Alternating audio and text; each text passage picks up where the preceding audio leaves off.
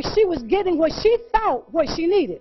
You know how it is most times when we need something, rather than us going to God, we go to man.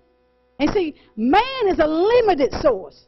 But God, his source is unlimited and everlasting. Okay? So all she can see was the source, that source, which is man, because she identifies that source.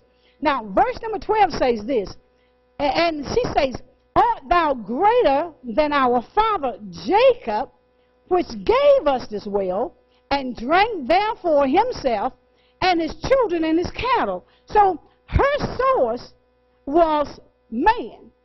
A lot of times when we got a need, we'll go to man before we go to God. Now, I don't know about y'all, but sometimes I do. Can we be real in the house? We would go to man for our needs, you know. And what the sad part about man got a limited supply. His supply is limited. Now, let's look at verse number 13. Verse 13 in St. John chapter 4 says this.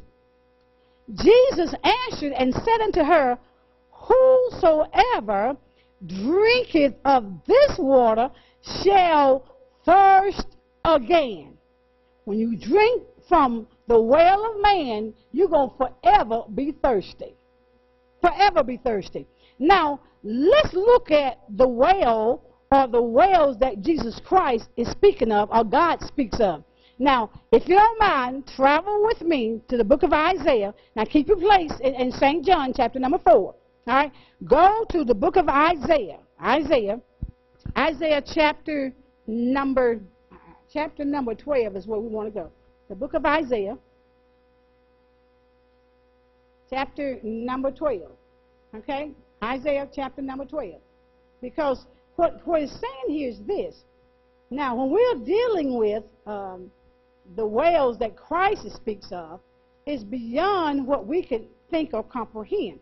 Now, Isaiah chapter number 12, looking at verse number 3. Verse number 3 says this, therefore with joy shall ye draw water out of the what? Wells, with the S, of salvation. So there are many wells to salvation. See, there's an unlimited supply. Whatever you need. When you look at that word salvation, it has so many meanings. It talks about prosperity. It talks about deliverance. There are many definitions to the word of salvation. See, we think it's one way. But here Christ says, listen, there are many wells to salvation. So there is a never-ending supply for our needs when we draw from the well of Jesus Christ. But she did not understand that we have to draw from that, okay? Now let's go back to St. John, and let's move a little bit further. St. John chapter number 4. Going back now. He identifies and let her know, listen, you're drawing from the wrong well, the wrong source. You need to be drawing from me, because I've got many wells you can pull, okay? Now, St. John in chapter 4, looking at verse number 14. Looking at verse number 14. Now watch what he says. Watch what Jesus Christ says. He says, but whosoever drinketh of the water that I shall give him shall never do what? Never thirst. But the water that I shall give him shall be in him. Okay? The water that Christ gives us is in us. See, we have a well that's in us. Okay? It's a internal well that we can draw from. See, oftentimes we like to draw from things externally that are limited, but Christ said, listen, you got that well on the inside of you. And you draw from that well that's on the inside of you. It's eternal. He says, in him, a well of water, and he says that well of water, it is springing up into everlasting life. It is always flowing. The well on the inside of us, if we're walking in the will of God and we're connected to the Father, it is always flowing. In fact, it is springing up. That's why it's many wells. I mean, when you see God and we're in meditation with the Lord, you can rest assured you can draw every answer that we need for every, oh, I hear you, Holy Spirit. Every answer for every problem, every solution for every problem that we have, it is on the inside of us. Why? It's because the kingdom of God is on the inside of us. So the answers for whatever situation we're facing, it is on the inside. It's not external. It is internal. Okay? Now, going back, watch verse 15 in St. John chapter number 4. So Christ identifies now where the well is. Now, 15, the woman says this. The woman saith unto him, Sir, give me this water that I thirst not, neither come hither to draw. He said, listen, what I want you to do, I want this water you're talking about because I don't want to come up, I don't want to come here and do this. See, she still did not get it because she had a confused mind. Because she did not understand things of the spirit or eternal life. Now, watch how Christ does in verse number 16. I love how Jesus does. Because he knows how to go up in our stuff and shake us up a little bit. Now, verse 15 in John 4 says this. Jesus said unto her, Go call thy what? Husband and come hither. All right, now, he's finna go down. He's finna deal with some issues that she has. Because he has to reveal to her her deficiencies by drinking from the wrong source. Okay? Drinking from man rather than drinking from God. Now, all right, now, verse number 18 says, For thou, okay, now, let me read 17. So the woman answered and said, I have no husband. Jesus said unto her, Thou hast well said, I have no husband. Verse 18 says, For thou hast had 5 husbands, and he whom thou now hast is not thy husband, and that saith thou truly.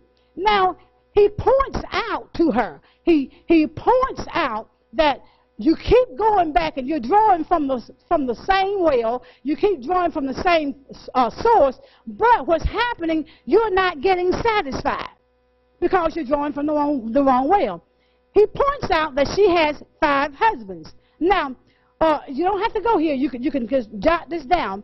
In the book of Hosea, in chapter number 2, verse number 16, it talks about Christ's name no longer being called. When God said, no longer call me Baal, which means an idol, or it means master. But what he says, call me Ishi. Ishi means husband. So what God was trying to point out, she had the wrong husband. She didn't have him, Ishi. Because God said, now, the word Ishi in the Greek, it means husband. So he's letting her know this is why you're always thirsty, you're always in need of something, always in want, is because you're drinking from the wrong source. I'm your husband. I'm the one that provides for you. You know, Jesus says, he talks about how the riches of glory. See, he has so much. All we have to do is go draw from him. But yet we would draw from man. But he had to point out the deficiencies and the reason why she was in a situation of always in want. Has anybody ever always seemed to be in want sometime in your life? You was always in want of something. It could be we're drawing or we're pulling from the wrong source. Because once he comes in, when Christ comes in, I don't care what it is, he will provide you with everything that you need. He will satisfy that first. He will satisfy that first. Now, okay, watch what the woman said. She's just like mankind because it is man. The woman said in verse number 19, the woman said unto him, Sir, perceive that thou art a prophet. Now, here she goes. She's going on to something else. Once she realizes that he is identified about her deficiencies and what's going on and begin to tell her, because, see, they're total strangers. They are total strangers. Here's a man, but she recognizes the fact that he is a Jew. She knows what she is, but she knows there should be no reason why this man should know anything about me. And he's telling me my life history. He's telling me my life story. It's something when God can come and tell you all about yourself, right? And one thing, he will, right? Amen. I don't know about y'all, but he tells me about me all the time.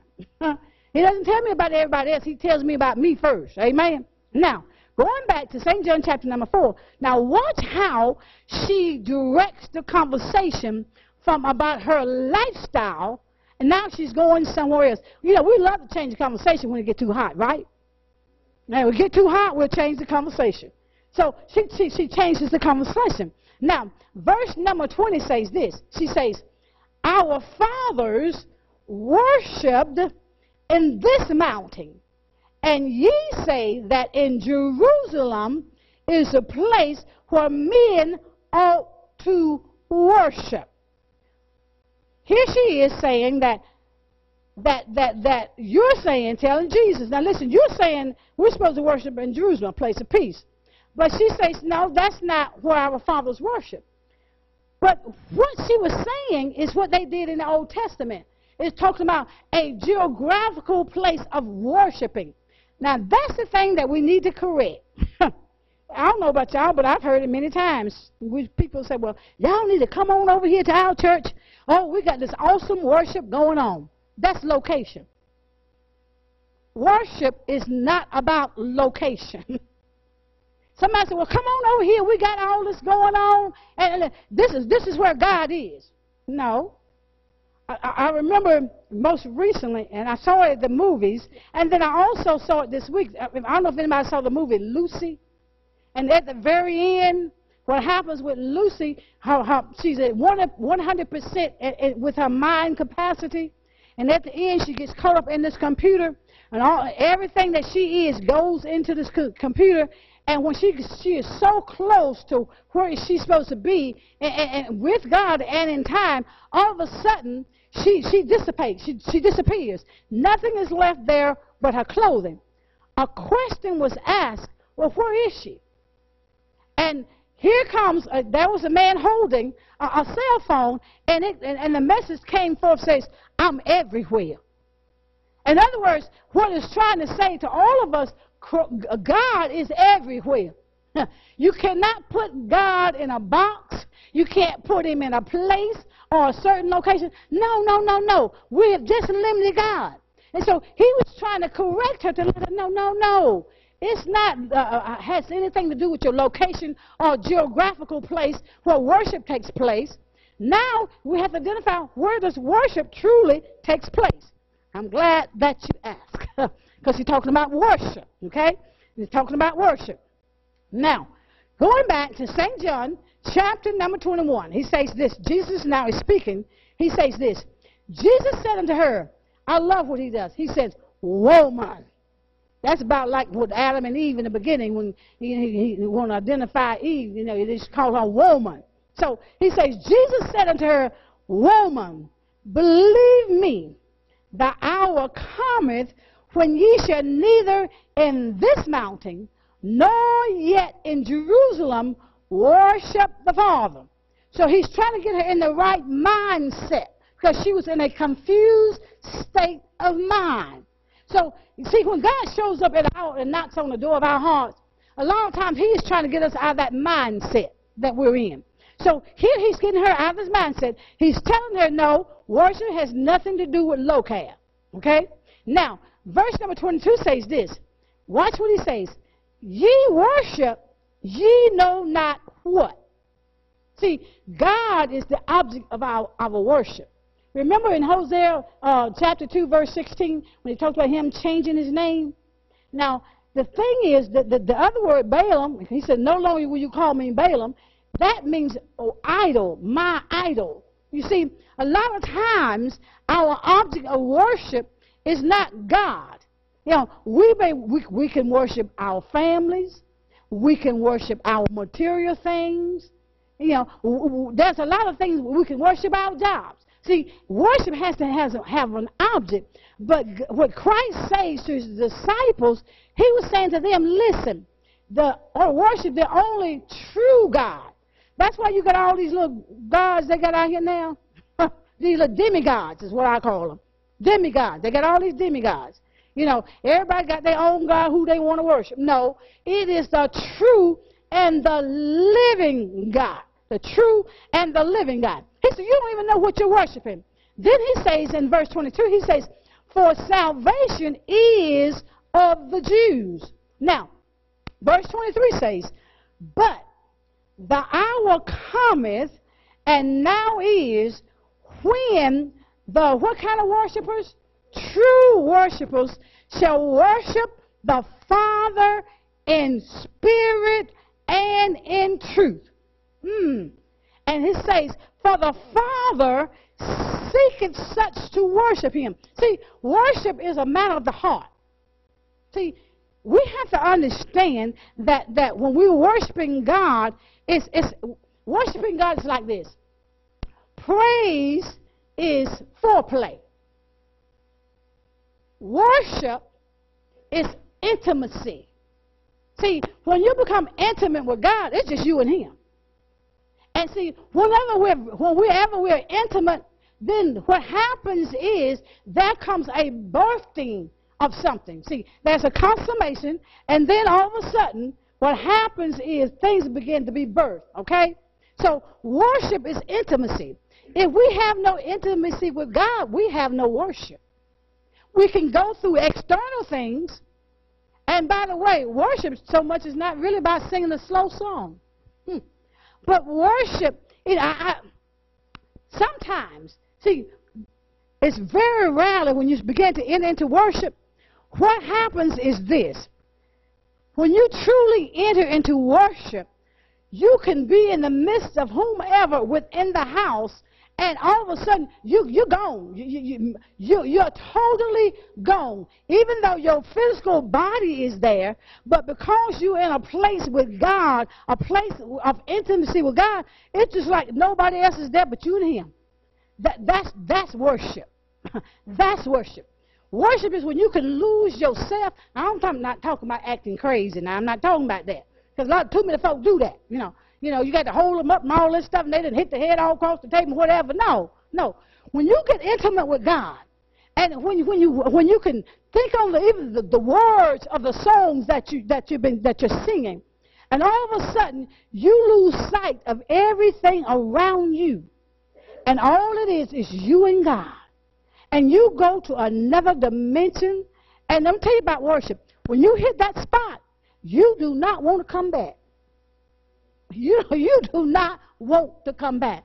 That's why sometimes it's so rare, because it's just like when you get there in that place of worship, you want to hold on as long as you can. Because, see, when you come back here, you got all this other mess you got to deal with. And there's no way you can go into worship and not be changed. People say, well, I've been to church, and then next thing you know, when soon they get there, they're cussing. They send a whole lot of stuff they are doing the things they ought not to be doing. But whenever you enter into worship, worship changes you when you're in the presence of God. It changes, okay? So he's letting them know now, it's not about a locale. It's not geographical. Worship is intimacy with God. It's a matter of the heart. It's a matter of the heart. Now, verse number 24 says this. It says, God is a spirit, and they that worship him must worship him in spirit and in truth. See, only the Spirit knows the Spirit, the Spirit. So we have to worship him in spirit. Even though we do some external gestures, true worship is on the inside. See, that Spirit lives on the inside. Now, let's look at Psalms 29. Psalms chapter number 29. Psalms 29. Yeah, Psalms 29. Talking about worship. The truth about worship. Psalms chapter number 29, and we're about done. Psalms 29. The truth about worship. Psalms 29. Psalms 29. Looking at verse number 2. It says, give unto the Lord the glory due unto his name. Then he says, worship the Lord in the what? Beauty of holiness. Worship the Lord in the beauty of holiness. Like, wow. Worship him in the beauty of holiness. Now, holiness is not wearing a long dress and all that stuff. That's not holiness. That's not holiness. Holiness is when you're in the deepest place of humility. You see, when we have God living on the inside, and that is where he resides, then it is expressed in our lifestyle.